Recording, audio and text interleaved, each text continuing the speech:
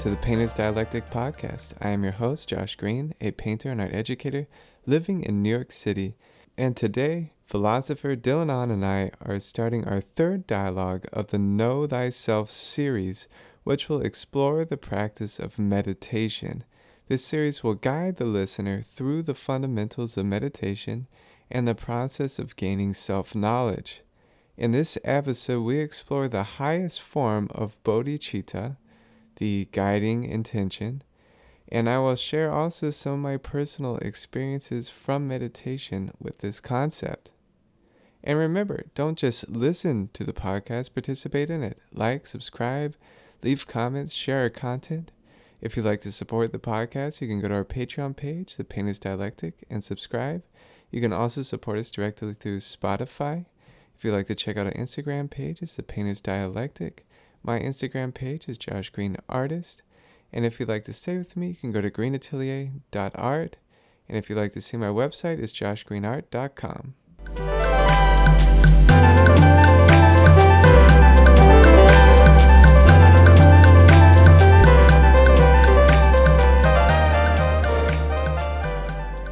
Hey Dylan, good to see you again. Hey, how are you? Doing good. I thought last episode went well. I think we should stay on the topic of bodhicitta and show the extreme of it, absolute bodhicitta. Right. We also brought up the Heart Sutra, which I think talks about absolute bodhicitta. But I thought I would share some direct experiences of it.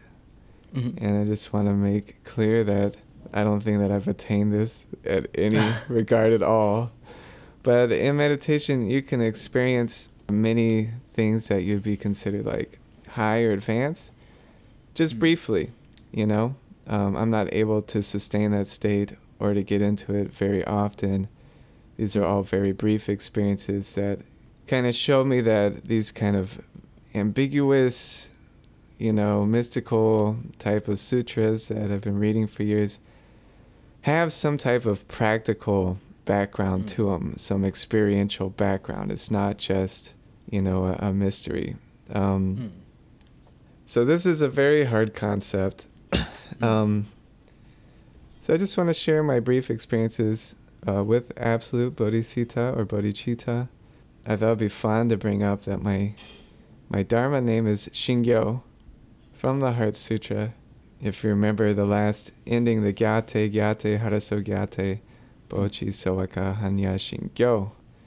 There's the name right there. So that sutra, I've been reading it for 9 years now, I think, since my practices at the Zen temple. And in my opinion, it describes absolute bodhicitta. But I'm not a Buddhist scholar like you, so I'll let you comment on that. That sutra resonated with me. But at first it was very abstract and mystical.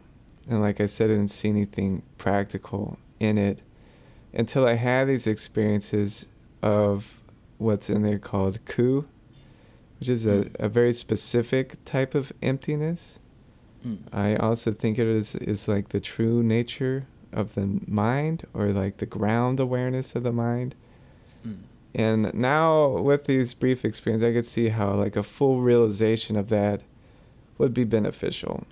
And I just want to put a disclaimer that I'm very adventurous with my meditations. I don't think people should try to attempt any of these kind of risky meditations unless they have a lot of experience and maybe they consult with a practitioner or something like that to see if it's right for them. But I do very adventurous meditations, and of course you and me will share these later on in more depth, talk about how to do them in a sound, safe, and practical way. This is just to show you the concept that we're talking about today, and maybe a glimpse of like some of the potentials that most people don't think about with meditation. So I want to share now 3 experiences I've had. The first one, I was doing what's known as a calcination meditation from the Western esoteric tradition of spiritual alchemy. I was lying on the floor blindfolded with earplugs in. I dropped into what felt like a theta state after some time, which is where hypnagogia and maybe like dreams begin to happen. It's kind of like your dreaming state. And in this meditation, you purposely recall your life's most embarrassing moments, painful moments, and moments when my actions and words hurt someone else. And this is done over a long period of time to overwhelm the ego, to crush the ego. So I continued that for about 30 to 40 minutes. And then I had this kind of visualization of my ego, which is really helpful. I saw this really complex webs of interconnecting concepts. It was huge, and it contained all of my life's history, all of my emotions and thoughts. Everything I had attributed to myself was hanging there like a kind of silk cocoon.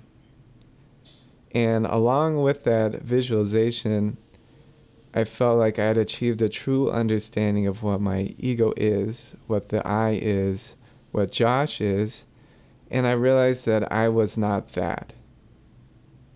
Right? That this is a net of complex experiences that kind of simulate this ego. The second experience, I was once again laying on the ground, blindfolded, but this time I had headphones on, and I was using sound of specific frequencies to stabilize my brainwave state at 4 hertz, which is the threshold right above delta, which is deep sleep or unconsciousness, and low theta, which is like REM sleep. So to be clear, I was not asleep during this. I was very aware, but my brain and body were, especially my body, was in a sleep state. And I was doing what's known as a fermentation meditation from the Western esoteric tradition, where the point is to kill all mental processes that arise. And during that, and usually these things take probably an hour to do, so it takes a long time to get in there and stabilize at that 4 hertz state. But I had a sensation. It wasn't a sensation. It was a non-sensation. Like everything flicked off like a light switch. Like there was no experience of body or anything for a moment. And then it came back. And so I flickered on and off several times. It was a little frightening. I had never really felt anything like that. I think I had achieved kind of complete dissociation in that meditation. The third experience where I really felt like I got a glimpse of absolute bodhicitta was doing Tibetan dream yoga in a meditation called a DILD, or a dream-induced lucid dream. In order to do that, I had been practicing mindfulness throughout my day for about 4 months. I was doing reality checks throughout the day. I was recording every dream I had in the morning and just really raising my awareness during sleep so that I could directly enter a lucid dream from a dream. The knowledge from the previous 2 experiences prepared me for the lucid dream I was about to have. So I was in a dream. I was walking through this beautiful field with a group of people. We were all moving in the same direction, kind of like automatons. And suddenly, I became aware that I was in a dream. I turned and looked at the face of the man next to me, and I said to him, "This is a dream, isn't it?" And he kind of stood there looking at me, and I looked really intensely at his face to try to find anything that was wrong. I even saw pores in his skin. I'm like, well, he looks really real. I looked at my hands, and there was something slightly off about the proportion of my hands, and then I knew for sure I was in a dream. I started becoming aware, taking control of the dream, and I started remembering my dream yoga. And I looked across at this field full of people, and I commanded that, through attention, that the dream space collapse. And so the environment disappeared, but the people did not. And they were still walking and moving around on the ground like it was there. And then I had this big realization that what my mind really is a kind of simulator. And that my whole experience of everything is just a mental simulation. And I felt like that void, that space was really what I am, right? And that dream took so much effort that as soon as I had that experience, I dropped back into a dream. It kind of collapsed. But I remembered that vividly when I woke up, and I think now I call that kind of my second awareness, and I try to relate to that. And there are moments of the day where I feel, it's hard to explain if you don't do dream yoga, I feel very lucid. And it's kind of changed the way I see the world. Like suddenly things become more vivid. Instead of being fearful of the unknown, it's kind of mysterious and beautiful. And there isn't this big attachment to everything that's happening. I can kind of drop into that second awareness and have distance. So that's how I can see the practical use of absolute bodhicitta and how it could be beneficial. I can't imagine attaining that as like your baseline reality all the time. That sounds absolutely wild. But yeah, I'd love to know, the actual theory or what you think, as a Buddhist scholar, if I got anything wrong or that doesn't line up, or I don't know, just whatever you do the Dylan thing. So, so the first thing worth pointing out is that you can't really get any of this wrong, so to speak, right? Because it's a purely experiential process, right? So whatever you experience, to you, right, it has to be right in the sense where you are genuinely having that experience. Now, the only place you can go wrong is that if you didn't have that experience and then you thought you did. So as long as you genuinely had an experience, that experience is totally valid. It's an experience that you had. To bring it back to the notion of bodhicitta in the absolute sense, as you mentioned, it is something to do with this idea of, I think the Japanese call it ku, or the Chinese call it kong, or in English is often translated as emptiness or voidness, and it's or in the or it's called sunyata. So there's this notion of realizing emptiness and attaining bodhicitta in an absolute sense is kind of like a misnomer or ironic, because the conventional bodhicitta is something, it gives you and it paints a picture of where enlightenment is something you may attain. So you can attain the wise heart, you can attain the enlightened heart, you can attain disillusionment, you can attain compassion and things like that. It feels like something you can get. And that's conventional, and the Buddha describes these things as if you can attain them to help people visualize the practical aspect of how to attain these things, right? Because we think in terms of attaining, we think in terms of assuming that there are things. Therefore, when the Buddha speaks our language and he's talking to us, he speaks as if that there is something to attain, that there is a practical step-by-step to get more stuff. But of course, the Buddha is well aware, like when he was about to achieve nirvana, by that I mean he's about to pass away, he noted to his last disciple that real practice is a little bit like removal, right? We are a moon, a very bright, round moon, but only that there are things in the way that is obscuring the light. And practice is not about getting more light for the moon. That's impossible. You already have full light, in that you already have your full sense of awareness. It's just that there are a lot of obstacles in the way. And the practice is actually the removal of obstacles. What feels like something that is active, feels like something that is gaining, is actually a process of gradual removing. And it's actually the removing that feels like we're getting somewhere, but in the absolute sense, we're just getting back to where we were, right, in the first place, the bright moon. And so, in that sense, like the Taoists agree that they think that learning is a process of gaining, and they think that practicing the Tao is a process of losing.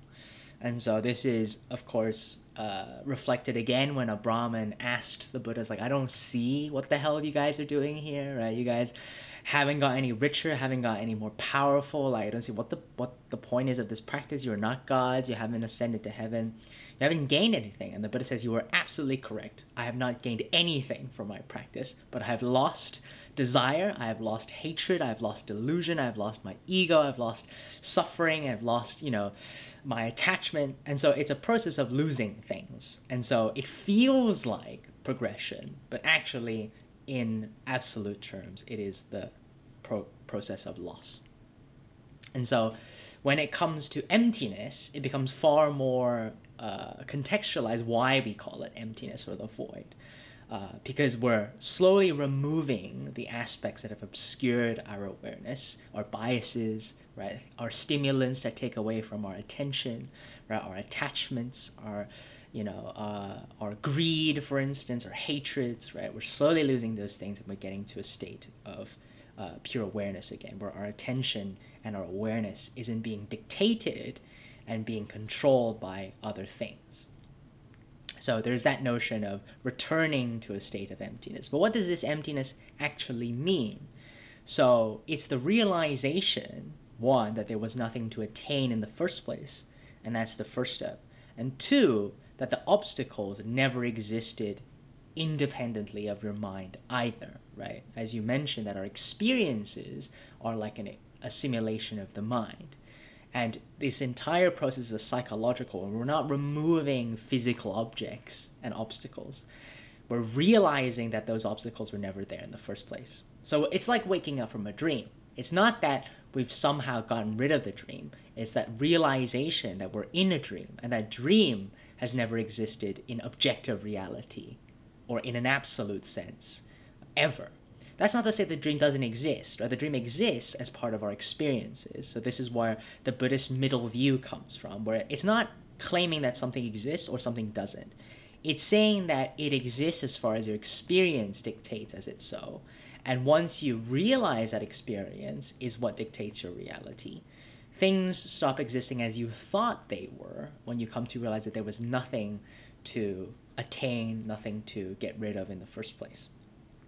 And so it's a little bit like, falling in love with an idea, with like a crush on someone. It's not that you've lost the desire over time. It's that you realize your ideal of what you thought the person was like never existed, right? So that is what gets you moving on from a crush or from a desire. It's not that the desire you got rid of the desire. It's the realizing that your object of desire didn't exist the way you thought it did. So often I think a really good film portrayal of this idea is found in The Matrix as well. There's this moment where Neo walks into the Oracle's sort of house, right? And he sees this kid, this monk, sort of bending spoons. And of course he's curious and he asks like, how the hell are you bending these spoons? And the monk goes like, don't try and bend the spoon. That's impossible, right? Only try to realize the truth. There is no spoon. Then you'll realize it's not the spoon that bends, it's you, right? And so the absolute bodhicitta is about realizing, don't try to attain enlightenment, don't try to do any of this stuff. That is impossible. Only try and realize the truth. There is no enlightenment. There is no other state than what you are now already. You've just only failed to realize it. So that when you come to attain enlightenment, you realize that it's not that there was anything to attain in the first place. It's just realizing that you are already it. This is it, right? You are already there. You are perfectly enough in the first place. And so in the Arahant's context, it is specifically applied to the self. So they do a practice where they slowly come to realize that what they thought, their conception of what the self was, is just a narrative, is a story, right?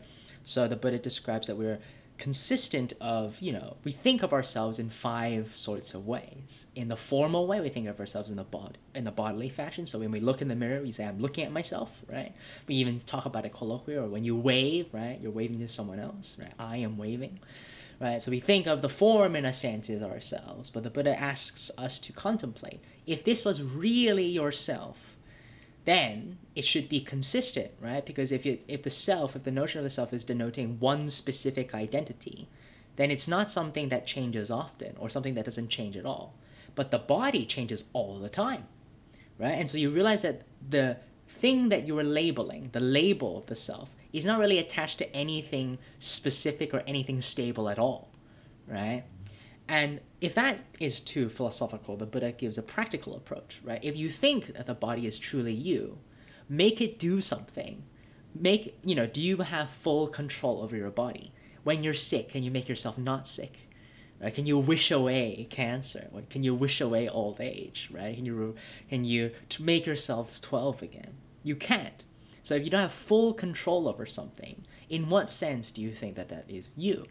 And so he applies this similar technique to other aspects of the five aggregates. So in terms of our thoughts, right? We might think, well, surely my thoughts, well, I don't think that my thoughts are consistent because I think about different things all the time, or I have different perceptions all the time. But our perceptions are not within our control, right? So when we go out, we perceive things depending on what there is to perceive. And sometimes we have thoughts and perceptions that are completely out of our control, in the sense that a thought just occurs. We have an intrusive perception, a intrusive thought, right? You walk, down the street and you think, I really want to, have that ice cream right now. I don't know where that thought came from, for instance. And so you don't have full control. And then there is our feelings, right? Our, sensations. There are pleasant, unpleasant, and neutral sensations. We might attach, I am feeling this way, right? I am hot, I am cold, I feel great, I feel poor, right? And so there's that notion of we attach feelings very, very personally to ourselves. But in what sense, right? So it's more accurate to say that there is feeling than to say that I am feeling this, because what is the I referencing? And of course, we're not in control of our feelings either. There's no sense in which your feelings are really yours. It's just that you experience them. And then there's mental volitions, right? The movements of the mind. So our conscious and unconscious movements of the mind. They're very, very out of our control all the time, right? We don't get to decide what thoughts and what little, it's not even as fully formed as thoughts, but maybe just ripples in our mind. We just feel unsettled. We feel at peace, right? And that's very, very out of our control. Do meditation for 5 minutes and you realize how loud your head actually is. Right? All of those mental movements happening, and you have no control over any of them. They're not stable in any way. And then the last one is consciousness, right? We don't have any control about what our eyes conceptualize and see, what we taste, what we touch, what we smell, what we hear. All of those things operate in a way that is fully out of our control, right? We might think, well, I can choose to look a certain direction, but you think, well, what made you look in that direction in the first place? Try and trace it back, you'll find that there is no source at which that is coming from. And so the Buddha does this analysis, says, well, these 5 things are enveloping and a narrative, but not anything substantial, that we are not a substantial self, that there is no soul that it is enveloping, right? We are a bundle of conditions and processes and causes. We're like a river that we've assigned a name to. We call it the Amazon River. We call it the River Nile, right? But the water is always moving. It's always flowing, and in no sense that the river is ever the same river. And so this is not, a unique concept. There was a Greek philosopher that famously said, no man ever steps into the same river twice, because it's neither the same river nor the same man. That's the idea. There is no one self that notion denotes. We are continuous processes like rivers. And so this is not that controversial and not that out there of an idea. Anybody who has any notion of any scientific background knowledge understands this. It's just that conventionally we don't operate psychologically in that fashion. We like narratives. We want things to make sense. We want things to be consistent. We want things to surround a very, very defined and concrete notion of an identity. But of course, in reality, we are not concrete. We're very, very fluid, right? As people, and identity politics has gone into that there's a very weird sense of irony and contradiction. On one hand, identity and gender politics want to say that we're fluid. On the other hand, they're very, very quick to want to certify what identity and what type of fluidity they are. So there's a little, we see all of this tension in our minds and our psychology all the time. On one hand, we recognize how uncertain and how impermanent we are. And on the other hand, we're desperately trying to grasp up to something to hold on to. for a sense of security and comfort, right? But the Buddha says, why don't you just accept? Why don't you try and observe and try to come to terms with the fact that you are not a certain stable, consistent being? Maybe you can come to have more fun, right, in life. Maybe you can come to accept life more than it is if you go about this way. And so recognizing that we are conditionally arising processes is what is meant by sunyata, by emptiness. That ultimately there is no core in these processes. There is no the river Nile. There is just a flowing sense of processes, right? And we have ascribed to that sense of flowing processes as a thing. In the Mahayana tradition, right, that's not to say that we are nothing, right? So a lot of people think, oh, okay, if there's no self, if there's non-self, then we are nothing. Or if you apply this notion of emptiness to the world and phenomena, you think there is nothing. And so obviously that's not true, because if there was nothing, and if we were nothing, what is all of this? We have experiences, these experiences must trace back to somewhere. So there is a clarification. It's not saying that we are nothing, right? The Buddha has never confirmed or denied whether there is or isn't a self. He's just saying that whatever we are is not what you think it is. And what we fundamentally are is, one, a baseline sense of conscious awareness, right? Whatever the thing is that allows us to pay attention to. But so people say, well, isn't that just a self? Isn't that an I? Isn't that a soul? It's like the Buddha says, well, no, because that particular thing is not an independent, individual notion. That thing, that awareness, is not identifiable to one single thing. It's not an I because it's not independent from anything else.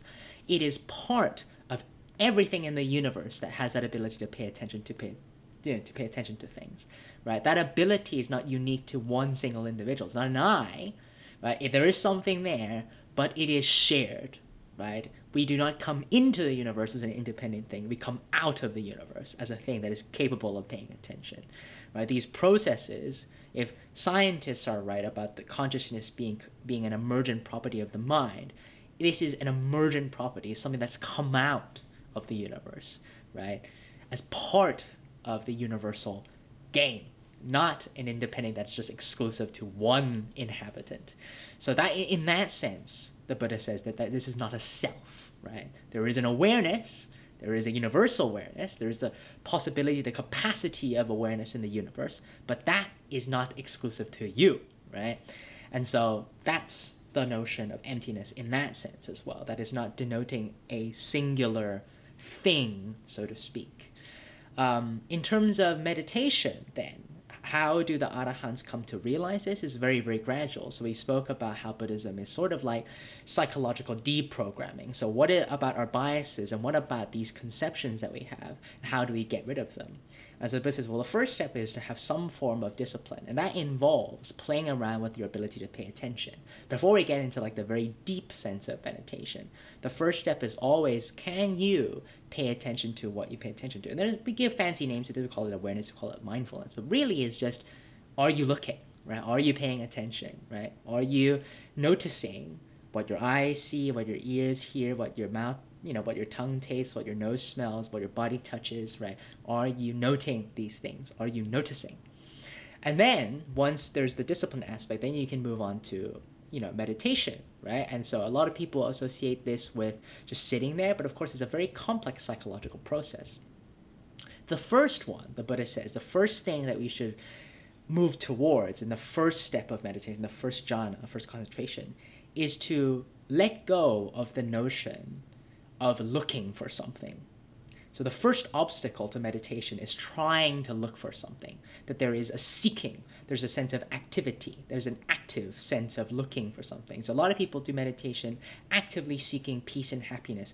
That is precisely the obstacle towards seeking peace and happiness. Peace and happiness is about acceptance that you are enough, that you are there and that is good enough. Right? But if you're trying to look for happiness elsewhere, if you're trying anything actively, right, then that is your obstacle. You are seeking, right? And so Buddhism is about awareness, about paying attention, not about actively trying to pursue something. Because if you actively try to pursue something, you contradict the notion of emptiness. You think that there is something to pursue, right? And that's the internal inconsistency. That is the failure of that logic. You can't at once believe in emptiness and believe that there's something to pursue, right? And so that's where the delusion happens. So the first step is giving up the seeking mind, right? The looking for something, anything that's active thinking, active thought, active seeking, active desire. So once that stage has been reached, there is sort of, there's this notion of, what is called rapture or bodily joy or pleasure, right? There's this notion of rest, right? That's like the first thing that, people who start meditating get, right? That's their most visceral emotional rest. Like for the first time, my mind is allowed to just rest, right? I'm no longer looking for something. I'm just allowed to be, right? And so the enjoyment aspect of this meditation is the allowing yourself to relax, to take a break, to enjoy just being, right? So people talk about like why meditation feels so good is that in the first instance, your body, your brain, your mind is allowed to just take a break, right? You're no longer seeking, actively trying to do something. So that's the first jhana, the first step. The second step is a moving into this idea of awareness, right? Of trying to concentrate and reach a sense of stillness. So in the beginning, we abandon seeking, but our minds might still be quite turbulent. There's a lot of things going on. So in the second step, it's trying to bring that sort of down. It's to develop stillness through concentration. So what that means is that you hear a lot of Buddhists doing, for instance, mindfulness of something in particular. So you have lots and lots of thoughts. You bring it down to a concentrated point, right? You have 10,000 different things going on in your head, lots of stimulations. You bring it to a single point, right? And from that single point, right, you can settle that single point and reach stillness, right? People describe it as almost like if you feel like there's a droplet in a puddle, there's ripples, right? There's a lot of things happening. So you try and still it, right? Still the waters, right? And in this first stage, it's more of it feels more active in the sense that it feels like you're pushing it down with concentration. So you have a lot of thoughts going in your head. You go like, focus on the breath, focus on the breath, and then focus on the breath, right? You're pushing it down because wisdom hasn't come in here to analyze your trauma, analyze your biases yet. At this point, it's still sort of a forced sense of stillness where you're actively pushing things down, right? And so that's the second stage, but you can be so good at pushing things down, right? It can feel like stillness, right? And so within that step, there is the pushing down, but of course, the second step is to bring them back up again, right? To bring back those issues that you've had and begin the analysis, right? So you begin analysis, and once you've dealt with that issue, right, you bring insight into this, you bring awareness into that view, then you have true stillness. So the second step has two different stages, right? There is the actively pushing it down through distraction, and there's also actually resolving those particular sort of psychological, emotional issues that you're having. And so it's very much like therapy. Like you go and you talk about it, you resolve it through an analysis and insight, and so you have that second sense of stillness, the unification of mind.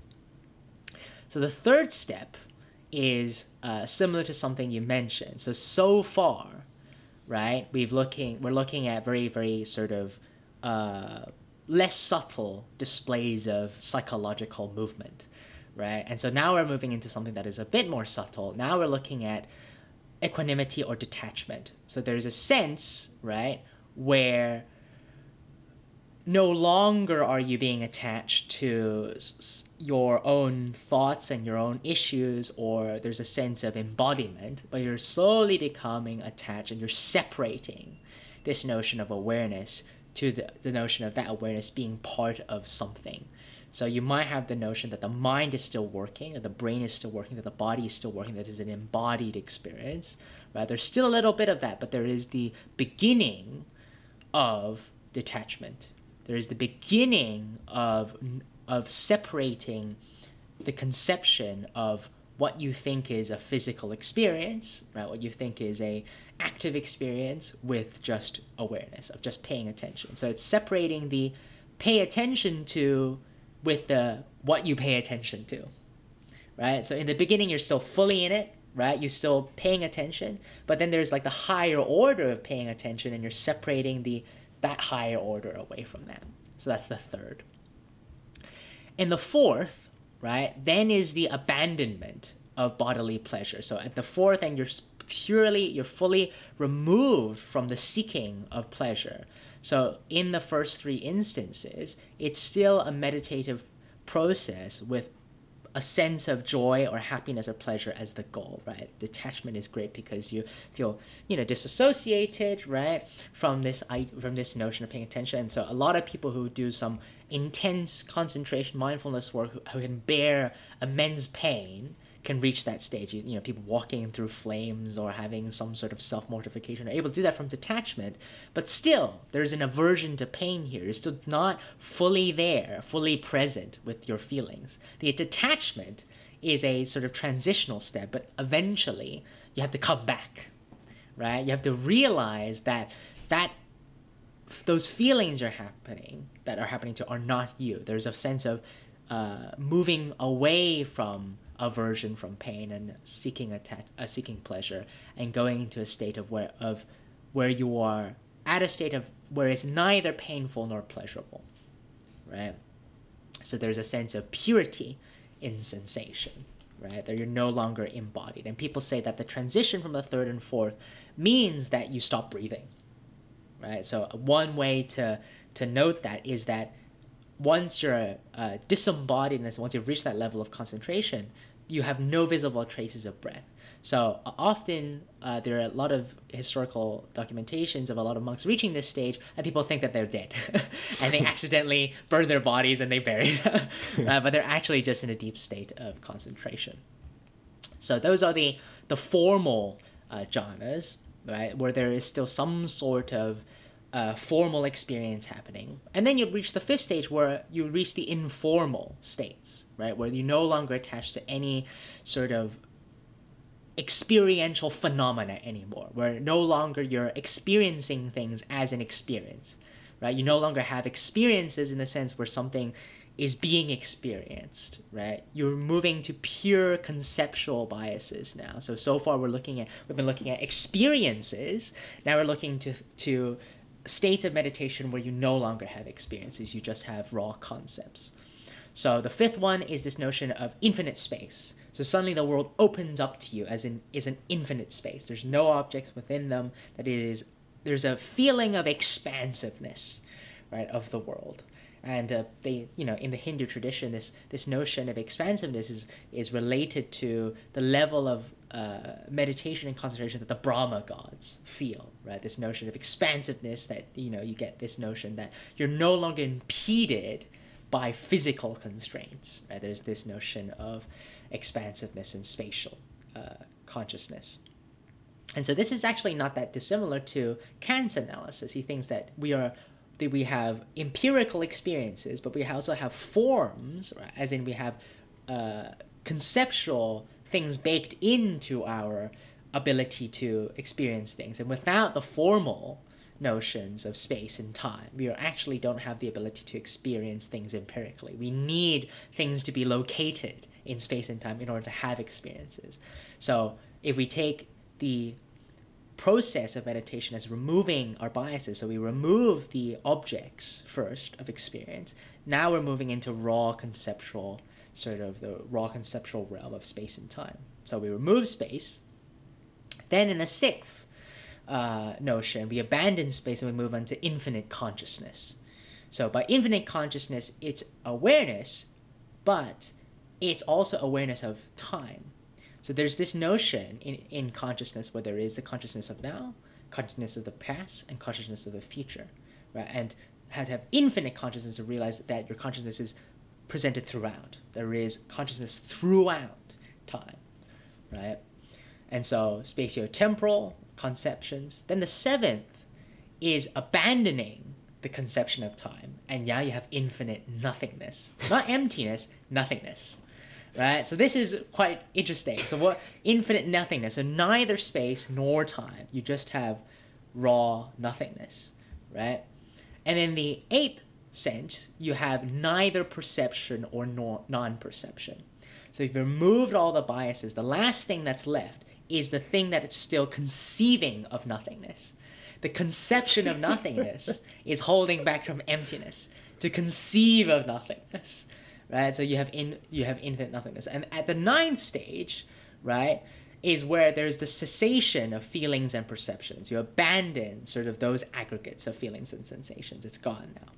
So what is it, the thing that you realize at the end, right, is that throughout this entire meditative process, on the background subconscious, there is still this notion of I, of me, right? So even the Brahma gods conceive of the world as, I am a god. This is my world. I have created this. I am a creator. I perceive this. I sense this. Even if you remove everything else, there's this background notion of me. There's an I there, right? I, God, right? And so the final step that an arahant makes to break from the cycle of life and death, to break from the cycle of delusion, is to realize that even the I can be removed from conception. So you have no feelings, no perception, and you take even a step back, and then the I is gone, right? And so theoretically, meditation works in that sense. And all of this might seem a bit out there, but I think the main takeaway is that meditation, regardless of whether you think any of it is possible, the first few stages is psychologically applicable to us, right? Even without the high intense concentration stuff, we can apply this notion of paying attention, of being aware of our biases, being aware of our prejudices, conceptual or experiential or otherwise, and trying to realize that these things are reflections of our mind simulation, as you say, not reflections of what is actually the case. Right? And the more we do that, the closer and the more steps we are taking towards realizing things and having a better chance of realizing things as they actually are.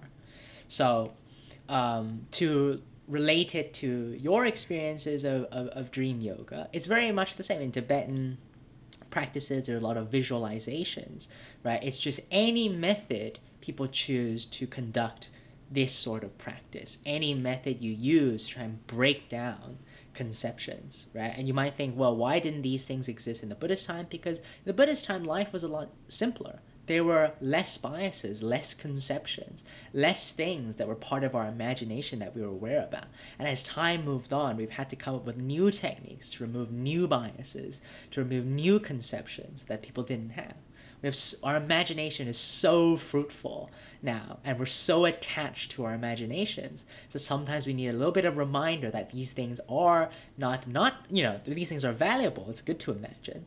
The only mistake is that in attaching yourself to imagination and thinking that they're genuinely real. And so in some sutras, the Buddha describes it's almost like children building sandcastles, right? Or there's an image in the Tibetan Wheel of Life in the notion of fabrications where a craftsman builds a pot, right? And think of how ridiculous it would be if the child says to you, no, that sandcastle's me, right? Or a craftsman saying to you, no, this pot is me, and you must take this pot seriously. And if you do anything to this pot, if you're angry at this pot, I will be personally offended, right? And so we fabricate, right? The pot itself is not the guilty party. It is the attachment to this notion that this toy must be taken seriously, that this thing that you call you must be taken seriously, is what causes our suffering. And then, of course, when the big wave comes, right, and washes away the sandcastle, the children cry. But the adult who is aware of the processes of life, aware of the sandcastle's impermanence, does not cry. He is capable of going to the beach, building a sandcastle, and perfectly happy with the experience of building a sandcastle, and also perfectly happy that the waves come and take the sandcastle away. The adult never even thinks about, crying over it. They just think, yep, I've built something nice, and it's a temporary thing, and it will go away. But a child, right, who is unaware of this, who doesn't pay attention to this notion, is fooled by their own attachments and does cry over the loss of the sandcastle, right? So that's the general idea. There's a lot of theory there, and I suspect that I went through it very, very quickly, and you can write a whole book on this. So I'm going to throw it back to you, and I wonder if there's any parts of that description that you find relatable to your own experiences. Yeah, that's a lot. That's a whole lot. I love in Buddhism how they've kind of ordered all these things and the progressions. Yeah. It's so useful and fascinating. Yeah, there was one thing that was really jumping out is that That's another experience that was happening. I think in Buddhism it's called Buddha nature or stuff. But I've been realizing, when you read about these things and you start getting into it, it sounds so far out. But once you start practicing and getting little glimpses like ahead, you realize how mundane they actually are. And the only thing that's really lacking is recognition, right? Every day we go through a circadian rhythm of brain states that pass through all of these things. But like you said, it's a process of removing, and it takes a training and stabilizing your awareness to be able to place that recognition on these states that seem mystical, but they're not. They're happening to you every day, all day long. They're just not being recognized. And so, and even hearing that latter, like, I don't even know if I want to do all that. That just sounds wild. Like, I went through a period that maybe started 5 years ago where I would call it just individuating. It was like a complete deconstruction of kind of like concepts I've inherited from culture and things like that. And that's not a fun time. It was nihilism. So I had to annihilate all these things in order to become individuated. And when I had that dream and stuff, and I realized I saw like this potential, I became a bit scared because I realized if I wanted to really actualize that, then it'd be another wave of nihilism. Like realizing that you're a simulator turns everything meaningless again. And I just got to a spot where I'm feeling pretty good, that equilibrium, right?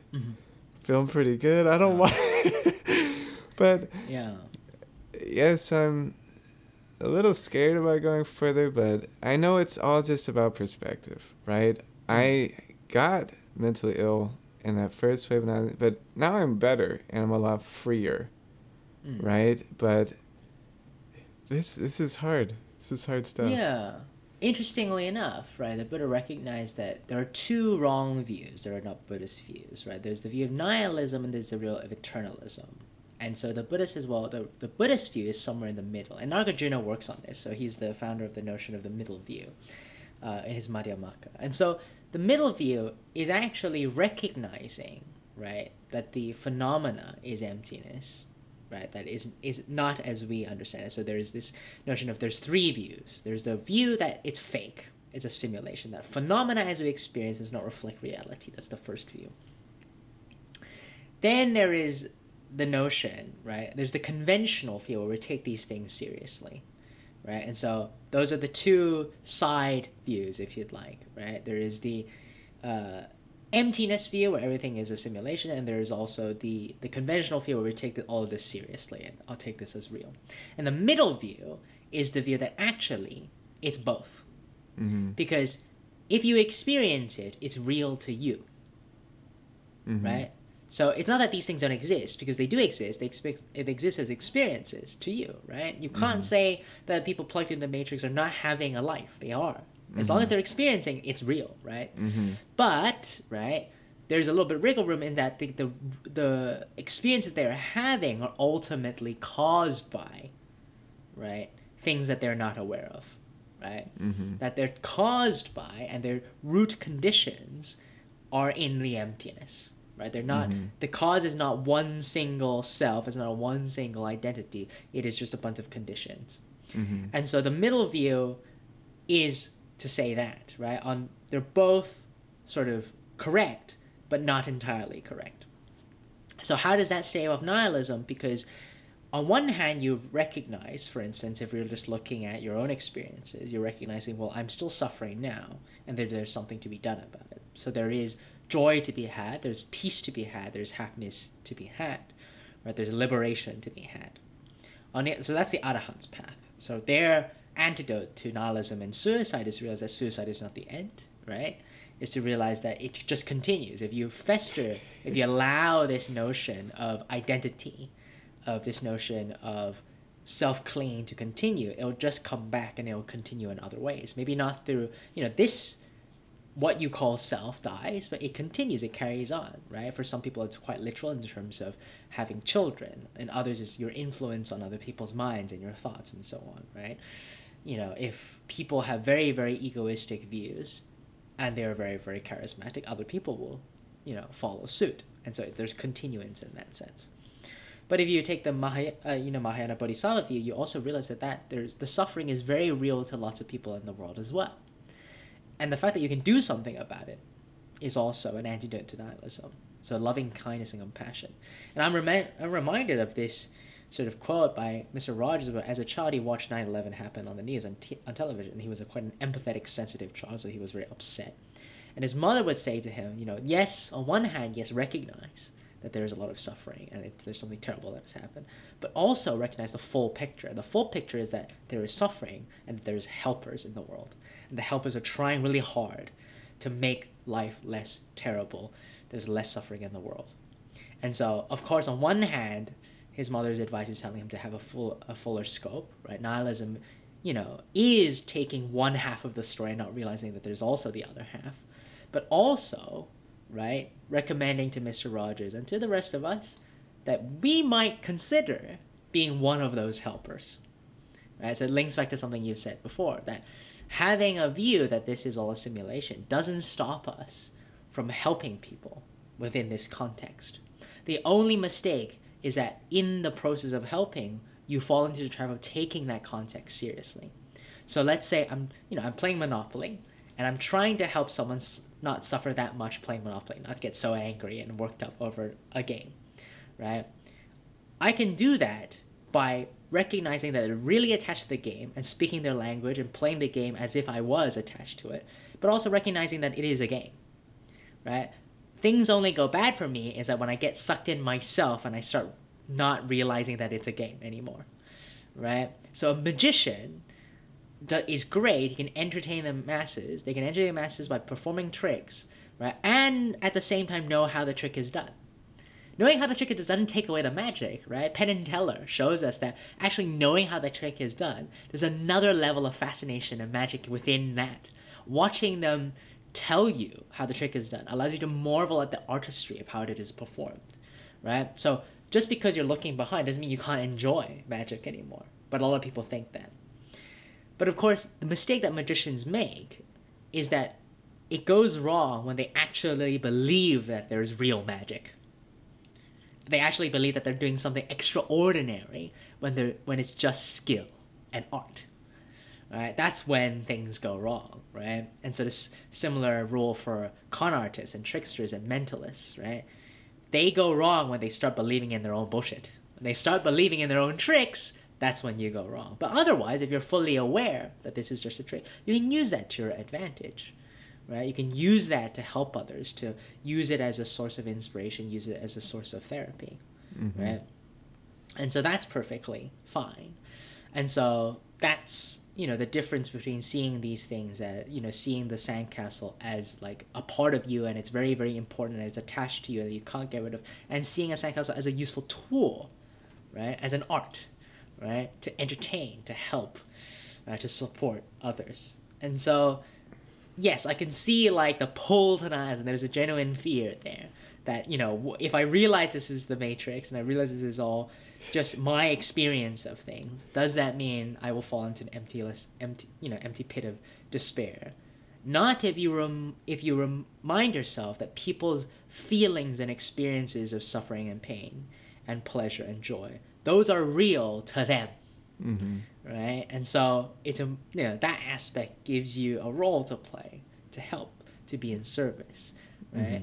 Monopoly is a game that can be enjoyed without taking it seriously. In fact, you'll probably enjoy it more. It seems that you'll probably enjoy the cycles of life and death more if you learn to see it simply as a game, right? The Hindus have this idea, I've mentioned it before, that, you know, these things are a creation and the gods have played it into existence, right? And you've quite rightly pointed out that for a lot of people that the suffering is real. That is true, right? But it's also important to note that the cause of suffering is to take this game too seriously, right? When you take these man-made conceptions too seriously, people will fight over them, right? And they forget that borders don't exist objectively, right? They forget that these plots of land are man assigned, right? And we can come to the table, we can negotiate, we can talk if we remind ourselves that what matters is whether we are suffering or not, whether we can achieve peace and happiness and joy or not. But some people decide that, nope, this game is too serious, that the welfare and peace and happiness and lives of people are not as important as this game that I'm playing, right? The relationship with my nephew is not as important as beating him in Monopoly. Right? That's when things goes wrong, right? When you have, tension in relationships. And so I think, there's an element that, the Buddha always says that anybody who wants to do meditation should keep in mind, right? Loving kindness, right? He talks about the four immeasurables: loving kindness, compassion, right? Sympathetic joy, and equanimity, right? Loving kindness is wishing your, others and yourself, most primarily, happiness and security and joy, right? You need that as a fundamental basis. Otherwise, it's very easy to meditate yourself into depression. Right? You have to remind yourself why you're doing it. You're doing it for your own sake of joy, your own sense of security. You're doing it for other people's happiness, other people's sense of security. And so the whole loving kindness is dedicated to that. May others be happy, may others be secure. Compassion is the same, right? Recognizing other people's suffering, that their suffering is real to them, and you can do something. May they be alleviated from suffering. May they be alleviated from desire, hatred, and delusion. Sympathetic joy is to take joy in other people's joy, right? When they find peace, right? When they find happiness, when they find, tranquility, to also not feel jealous of that, not feel like, oh my God, I can't stand the success of others, right? But to feel sympathetic joy, to feel joy that other people are also succeeding in whatever, capacity. Equanimity is the hardest, to, see people as fundamental moral equals, right? There's no collective group of people that, are more important. No. Like, people are like, no, I only wish happiness and wish suffering away from like Republicans or Democrats, only for this particular group of people, right? So equanimity is about fundamental moral worth. It doesn't matter what box you put people in. You don't prioritize. You don't say that these people are more deserving of happiness over others, because that's very, easily leads to being willing to sacrifice to build the happiness of a particular group on the suffering of another group. That's quite a dangerous thing to do, right? And so, I think keeping those four things in mind will help, you in your adventures from spiraling into like a deep depression. Hopefully. I managed to escape insanity every time, so. But no, I don't think that bodhicitta is important. I know very, very well.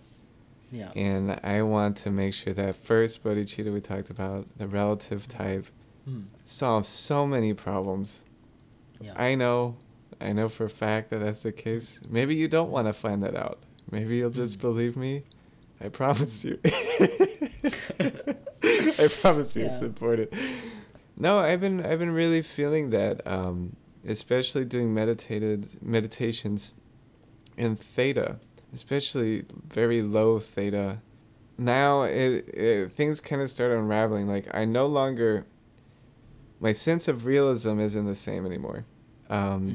My daily life, to me, and I can't say this to normal people because I sound absolutely insane, is just as real as an imagining or a dream. It's just as real. And I started wondering, like, okay, what is the case then? And I came to the conclusion you did, that there is, at the beginning I said, I'm sure that I am, but you're like, you're not even sure about the I. I agree with that. So I'm just sure there's an amness, right? At this ground awareness, and that it's affected, right? That's what's real, right? And you can see that when you play a video game. I have very real emotions in a video game, I get very angry and may yell and stuff. That's just as real as anything else. And I think with like VR video games, that's when people get to experience kind of like what I've been experiencing in theta states, right? If you jump into VR, and it's just like a lucid dream. The whole time you're like, this isn't real, it's just a game. This isn't real, it's just a game, right? In a VR, there's that constant check, and it's when you believe it's real, like you said, that suddenly you become scared of tightrope walking above the skyscrapers in a VR, and people jump and scream and everything. Yeah. Right? And maybe that's the cause of suffering that this absolute form points out, is like, is you believe this thing's real, you know? That's a lot. Hopefully we get it. It's a very abstract idea. Yeah. We're definitely not saying something to the effect of this is all just a matrix, right? We're saying that your experiences are just that. They're experiences, right? Yeah. And so it's not meant like people, hear this and think, oh, this wacky idea that we're all abducted by aliens to, or robots to become bad. That's not what we're saying. We're just saying that our experiences are an experience produced by the brain, given that the stimulus and the signals that it has to give us some form, its best guess at how to go about life, right? And it's important to be aware that, okay, if that's the case, there's no need to be too attached that this is definitely the case, right? This is definitely true. This is definitely, my point of view is absolutely the one to have, right? This is definitely the case. This is the correct political ideology, right? Because things can change, and change is a good thing, right? People often hear, oh, impermanence, what a terrifyingly depressing thing. But actually, the Buddha has often said that impermanence and the fact that things can change should be a good thing. It means that you can be better, you can have better experiences than you have now. The most horrifying thing is that if you're just stuck in one experience and you're not allowed to change. Yeah, there is a consensus reality, right? There is a stream of information that we're all getting that we can agree on, right? And the things that we can agree on the most become the most real things, right? The more unique an experience is, the less real it is. But it's all the same. It's just a stream. But the interesting thing I got from this also is that you're also creating a stream of reality for yourself at the same time as receiving it. But I don't know. Maybe that's it for today. Okay. That's a good place to end it. Yeah. We're simultaneously experiencing and we are creating experiences. Yeah, it's a lot of nuance. But yeah, I think next I'd really like to talk about mindfulness.